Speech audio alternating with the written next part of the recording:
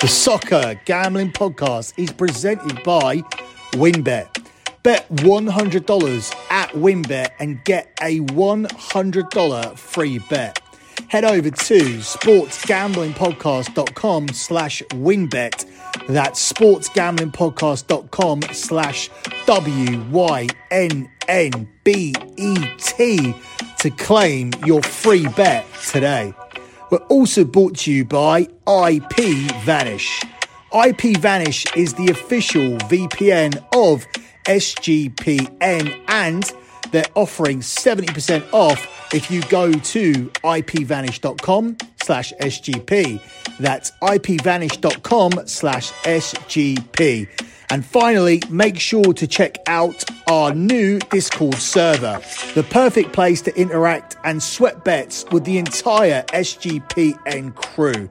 Just head over to sportsgamblingpodcast.com/Discord.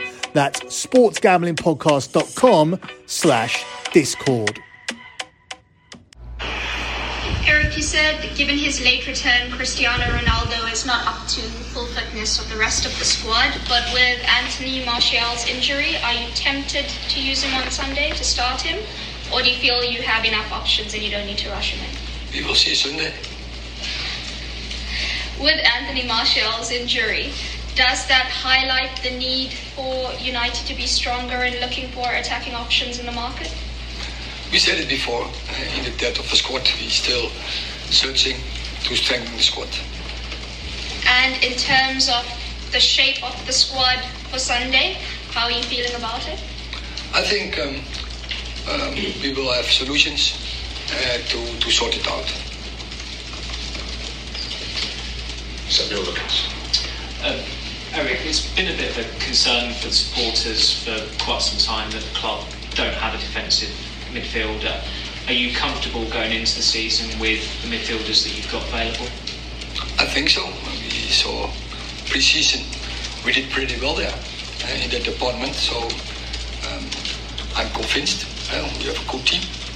We have a squad, but still, what I said before about the depth of the squad, and we can still strengthen the squad. But I think the team shows they can play in a good level.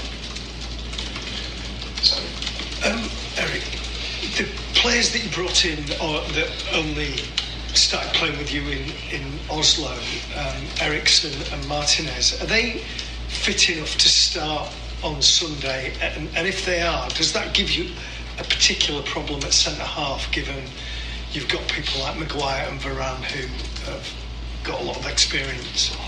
I like such problems. And I think this is what we're talking about. We need that in this squad. Competition is one, but also we go into a long season with a lot of games. So we need a lot of good players.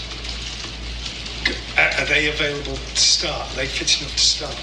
I think they are fit enough to start. Richard. Eric, it's obviously been a long off-season, a lot of work's gone on. You're here because this club didn't reach its expectations last year. So now the season's upon us. How excited are you? What is your overriding emotion? Is it nerves? Is it excitement? Or are you just chomping at the bit to get going? As you said, it's exciting is every season, but of course when you are going a season in a new club with a new team, and I think we work really good, but also tough in the last weeks to get a base, and I think we have the confidence, we have that base, so I'm really looking forward to the start of Sunday. And what are your thoughts on Brighton? What do you expect from them? Oh, it's a good team, play decent football, play attractive football. I like them for what I saw. Yeah. Thank you. Eric, what is the situation with Cristiano at the moment? We saw your quotes to a Dutch media outlet about the Rio game. There's been lots of speculation, as you were aware, all summer. So what is the situation with him now? Have you spoken to him? Do you feel he's happy? What do you mean? Clarify your question, please. So obviously there was the comments that you said about the Rio game that it was unacceptable, that those that left early, it was unacceptable. Wait. Now I have the point. Those who were left, but there were many players who left. But the spotlight is on Cristiano, and that's not right. So I think then do your research and make out that many players left. What is not correct? That is what I said. Okay, but also there has been talk all summer about Cristiano. So how do you feel starting the season with him? Good, but I don't understand what is the relation. He was part of it. Once again, there were a lot of players. Okay, but I'm talking more in a broader sense. Yeah. What do you mean? With Cristiano, are you happy that he's content? Have you spoken to him since you got back from the tour of Australia and Thailand? I'm really happy. I told you before, we plan with the season. We have a top striker, and I'm really happy. He's here, he's in the squad, and we stick to the plan. Yeah. Eric, do you feel you currently have a squad strong enough to finish in the top 4? I think what our aim is to win every game. That's I think what is Man United standing for. And would top 4 for you be a good first season? 4th, for example, a good first season and show progress? I think we have to look forward to the first game. And what I say, the approach has to be we want to win every game. So let's start Sunday. We are going to start with Sunday as well here as we break down the game between Manchester United and Brighton here on BetMUFC. You can follow the Twitter account for BetMUFC on Twitter. It's at BetMUFC. That's at BetMUFC. You are listening to this on the Soccer Gambling Podcast. You can follow that Twitter account at SGP Soccer. That's at SGP Soccer. And finally, you can follow me on Twitter at LockBettingCom. That's at LockBettingCom. That is the Twitter account for LockBetting.com. So it's LockBetting.com without the dot. And LockBetting.com is my premium pay service that has delivered 110 months in a row of transparent track profit. It's also now a free podcast feed, so make sure you subscribe. We recently released episode 1 of Das Bundesliga show over there. We'll be covering the NFL there this season. If you want to sign up to LockBetting.com, go to the website. If you want to do your research first, look at the pinned tweet on the at LockBetting.com Twitter account. That's the P&L from the previous month. If you want to see other previous P&Ls, go down to the bottom of that page. You'll see little tags. They say things like soccer, tennis, US sports, etc. Click on the one that says P&L and you can see all of the other previous P&Ls. You can see the type of bets we do. You can see the sports, you can see the stakes, and most importantly, you can see members' comments at the bottom verifying the fact for 9 years and 2 months this service hasn't had a single losing month. We are 10 months away from being able to say I haven't had a single losing month in sports betting for a decade. A decade undefeated every single month is just 10 months away. If you want to be a part of the service, sign up now. August is a huge month because we release all of our soccer futures. I see it as the start of our betting financial year. So the calendar year goes January to January. For me, the betting year goes from August to August because of the futures we release, not only for soccer, but for the NFL as well. And we have the US Open tennis tournament at the end of the month, along with everything else we do. Domestic soccer every single weekend now. We have additional tennis tournaments. We have the MLB going on at the moment. We're even cashing bets in the KBO and the WNBA, as well as combat sports. We have Anthony Joshua versus Alexander Usyk this month too. So if you want to get all of that, head over to LockBetting.com, the premium pay service that has genuinely delivered 110 months in a row of transparent track profit. Maybe the success of LockBetting.com is jinxing the success of Man United, because Man United haven't won the league since LockBetting started. So God isn't giving me everything in terms of success with my football team and my NFL team, the Green Bay Packers, and my betting service as well. But I'll take the money with LockBetting all day, as will my clients. But we are hoping that Man United can have a better season than last season. There was very, very much a feeling of optimism at the start of pre-season when we smashed Liverpool 4-0. It looked like we were going to make 4 or 5 key signings, including Frankie de Jong.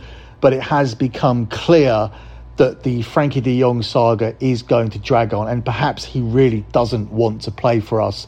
There was some hope that he was just trying to get his money from Barcelona, and rightfully so, and that Barcelona were being cheeky and trying to make us pay for it. But as the market now currently shows, Chelsea is the favourites to sign him. It does look like he doesn't want to play for Man United. But I actually don't see where he fits in at Chelsea. They've already got Jorginho, they've already got Kante, they've got Mount, they've got Kovacic, they've got Conor Gallagher back from Crystal Palace. Ross Barkley isn't even getting into the squad, so I'm not sure where Frankie de Jong fits in at Chelsea. And Manchester United, on the other hand, are absolutely desperate for a defensive midfielder. The saga of Cristiano Ronaldo looks to be continuing. Yes, he walked away, and as did other players, but he's the key name. He's also the player that didn't play any of the friendlies over the summer.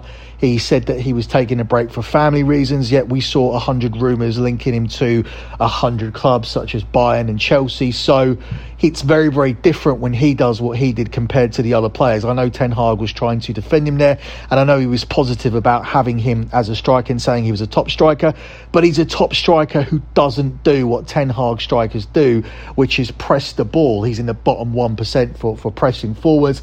I don't see how he fits in with United. I don't see how he fits in with what we did at pre-season, where Sancho, Martial and Rashford looked dangerous for those first 3 games, or at least those first 2.5 games. And now we've sort of moved away from that and looking like we may have to start an unfit Cristiano Ronaldo against Brighton, and the Ronaldo circus now rolls into our first game of the season. I'm not happy about it. He spoke about the situation about having a good problem with these centre-backs that we've now signed. Well, let's have a look at that situation. We badly needed a defensive midfielder. We needed more cover out wide because Mason Greenwood isn't coming back by the look of things at the moment, and we need a little bit more than just having Rashford and Sancho. We haven't signed that wide player. Anthony hasn't come in. We haven't signed a defensive midfield player. We've lost Lingard, we've lost Pogba, we've lost Matic, we've lost Mata, and we haven't got that midfield replacement. Yes, we've got Christian Eriksen on a free, but he's an attacking midfielder that plays in the same position as Bruno Fernandes, and we've just got Donny van de Beek back, and he plays the same position as well. So I can only think we're going to be playing one holding midfielder, that he wants to be Frankie de Jong, which doesn't really make full sense, because then you've got Fred as well, and Fred was one of our better players in the last half of the season. So where does he fit in? Where does everybody fit in here? We obviously can't fit in all 3 of the centre backs with Martinez being the new signing, Varane being the World Cup winner and Champions League winner and big summer signing from last season, and Harry Maguire, who Ten Hag has already said is going to be the captain. I would go with Martinez and Varane, but how do you leave your captain out after saying that he's going to still be the club captain? It's almost like he has to play, but it's almost like Varane has to play because he was our big signing last season and he is our best defender. But then why do you sign Martinez for 46 million and not play him? So I really don't know what we're going to do tomorrow, who's going to be out on the field. I don't know the formation. I don't know the lineup. I don't know who's going to be the centre forward. I don't know if it's going to be 2 attacking midfielders with Eriksen and Fernandes, or whether we are going to play the 2 holding players again, which means McFred are going to be in once again, and that's the last thing that Man United supporters want to see is Fred and McTominay. And not so much because of Fred, but I just think McTominay is nowhere near good enough to be playing for Man United if we seriously want to ever challenge for the title, or at the moment just get into the top 4. And by the way the bookies have priced things up, Man United aren't looking very good to make it into the top 4. They've almost made it a foregone conclusion that Tottenham are going to be there for some reason, and then the other team would be Chelsea. So Arsenal and Manchester United are looking like huge outsiders for the top 4 according to the bookies. But as you heard on my Futures show, I don't necessarily agree with that. Whilst the chemistry isn't great at Man United at the moment by the look of things, whilst it looks a very, very disjointed team, which Ten Hag is trying to piece back together, and he's got a big job in front of him, you look at these individual players, and this was a team who were touted to challenge for the league last season. In fact, some stupid Man U supporters, when we signed Cristiano Ronaldo, thought that we were going to make a very, very serious challenge for it. But in the end, we actually ended up being worse off. Ronaldo proved to be somewhat of a disruption, despite scoring 18 goals. The rest of the team seems to just completely stop playing, and everybody's decided that they're very, very bad players. But if you look ahead to the season before that, Marcus Rashford was highly rated, an England squad regular. Jadon Sancho was considered a major signing. Rafa Varane was considered a major signing, being a World Cup winner and Champions League winner. Bruno Fernandes was one of the best creative midfield players in the world. Luke Shaw came out the Euros as if not the best, but one of the best left backs in the world. Harry Maguire had a great tournament. He made it into the team of the tournament as well. David De Gea has been one of the best goalkeepers in the world for years. So this team really isn't as bad as we're made out to be, especially when you look at the loss of the dancing TikTok pricks in Lingard and Pogba no longer being there. I think that can only be seen as a positive, especially given that Pogba is already injured and not being able to start the season with Juve. I feel it's always a major plus point when any kind of cancer is gotten rid of, and that's what Paul Pogba was in his last few years. He was a cancer. In fact, he was probably a cancer the whole time, because he created this horrible subculture in the dressing room, which has been a problem for Man United for years. So there are positives to take there. Obviously, I would feel better if we made more signings. I would feel better if Mason Greenwood was back in his squad, and I'd feel better if Cristiano Ronaldo just fucked off if he doesn't want to play for us. But unfortunately, we are still dealing with these complications and circumstances, which seem to always be the case with Man United. Ten Hag seems to be fronting up to it and dealing with it well. He seems to be dealing with the media well. Obviously, it's always a big thing when you come straight face to face with the English media as a new Manchester United manager. Mourinho obviously knew how to deal with it. Louis van Gaal took some time previously. Ole Gunnar Solskjaer, he knew what was coming, but I never really felt that he took it in his stride. I always felt like he looked uncomfortable and not at ease in front of the media. But Ten Hag immediately has taken to it. He doesn't give too much away. He's blunt, he's to the point, and I like his press conferences, which is why I kept so much of it in at the top of the show. Moving on to this game against Brighton, I feel like with Brentford away probably being a tricky game, and then Liverpool being our third game of the season, we really need to win this one, because if we don't, there is a possibility that we start the season with no wins in 3, and that could see us on 1 point or 2 points after 3 games. Probably not 1 point, but there is a possibility that we could be on just 2 points after 3 games if we are defeated by Liverpool at home, and we get a draw here somehow against Brighton, and then another draw against Brentford. So I'm looking at the best case scenario of United taking 7 points from those first 3 games. I think that would be the absolute best case scenario. I'm not one of these supporters who's targeting 9 points. I'm not one of these supporters that say, Man United should always expect to beat Liverpool. Well, not at the moment. Like, Man United have fallen very, very far back at the moment, and I would be absolutely delighted to take 7 points from it. I am still a Man United fan who expects to beat Brighton tomorrow, no matter what the issues are with lack of signings or players not being fit. I still expect to beat Brighton, and I still expect to beat Brentford, even though they did very well last season. They could be a team that suffer from second season syndrome, which I spoke about on the Future Show. United do go into tomorrow's game as the 4-6 favourites to beat Brighton. It's 3-1 on the draw, and it's 4-1 here on Brighton. The last time Man United played Brighton, they were whooped 4-0, and that was really, for me, the signature result of Ralf Rangnick's time at Man United. I think that kind of showed you how the players were, where we were at, the type of performances we were putting out, the attitude of everybody. That was just a case of, let's just fuck this season off. Let's just forget about this season.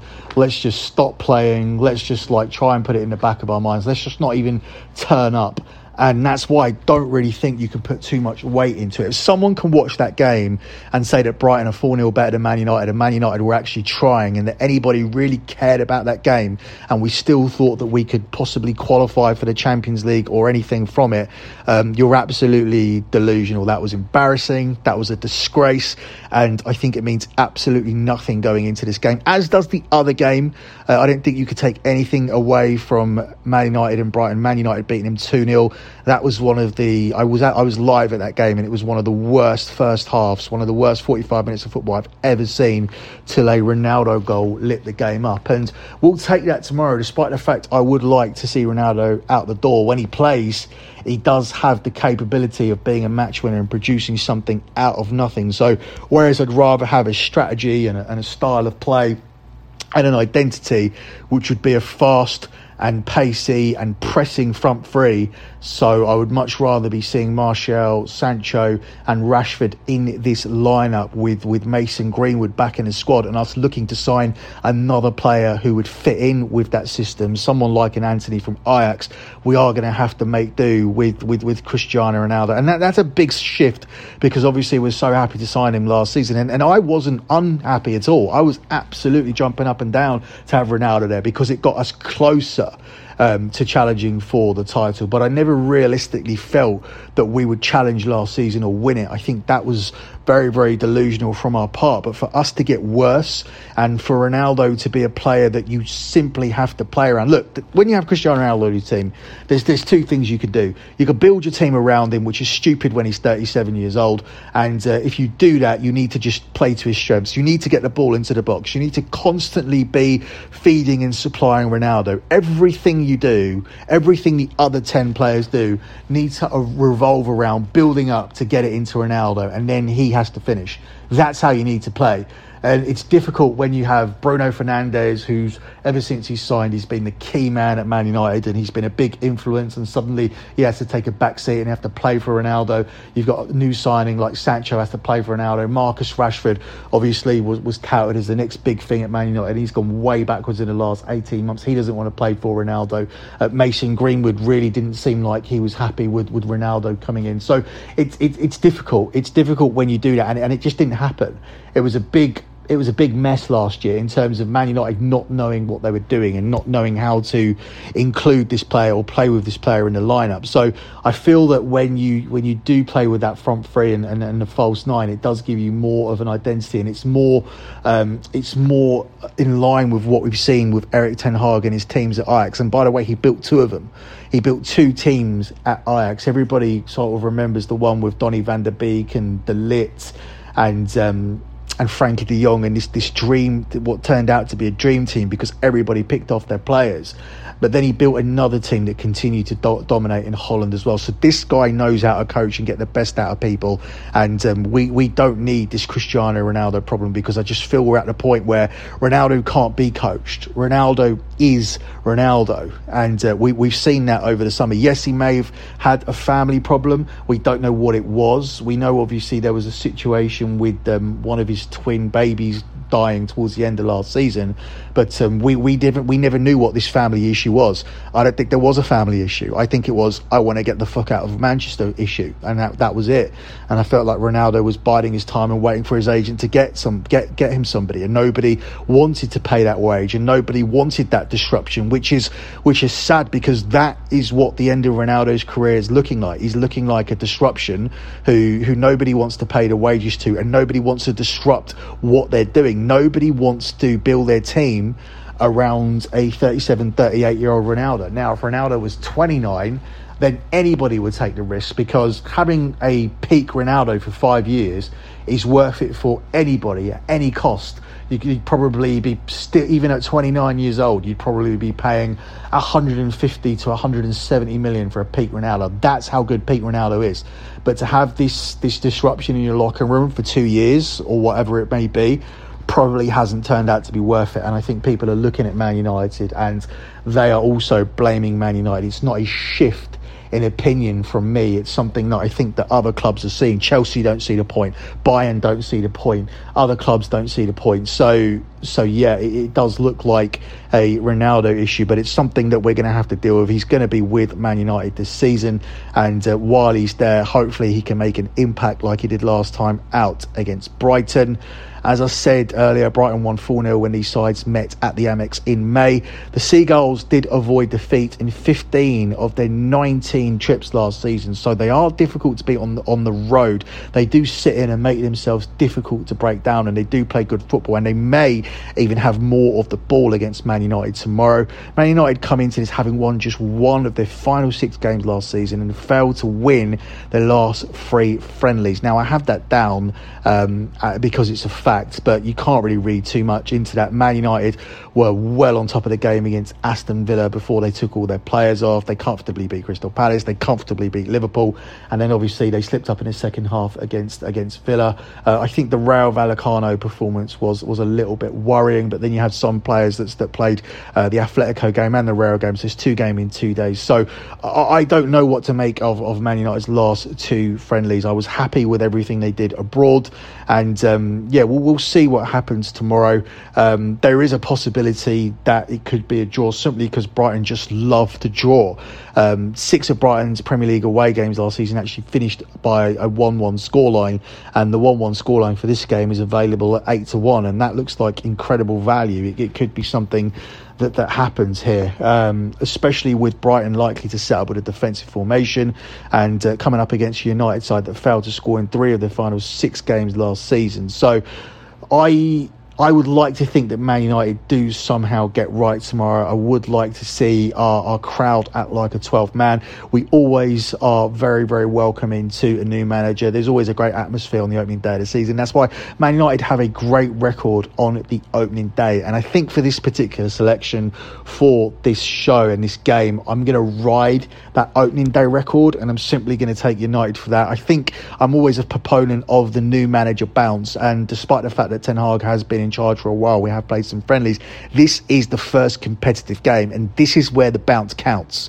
So I'm going to go for a new manager bounce still here in this first competitive game, and I'm going to go for Man United's opening day of the season record, which is really, really good. So I'm going to ride out those 2 pieces of data. I'm also going to look at the players that will play, whether it be Ronaldo, whoever we pick at the back, whoever we pick in midfield. We're still better than Brighton. And this is a team also that have lost 2 of their best players, with Cucurella and Basuma going as well. Let's not overlook that as well. So for that reason, I think there is value on Man United. You can get them as big as 7-10 on the money line. And that's going to be your lean here for this first episode of the new season of Bet MUFC.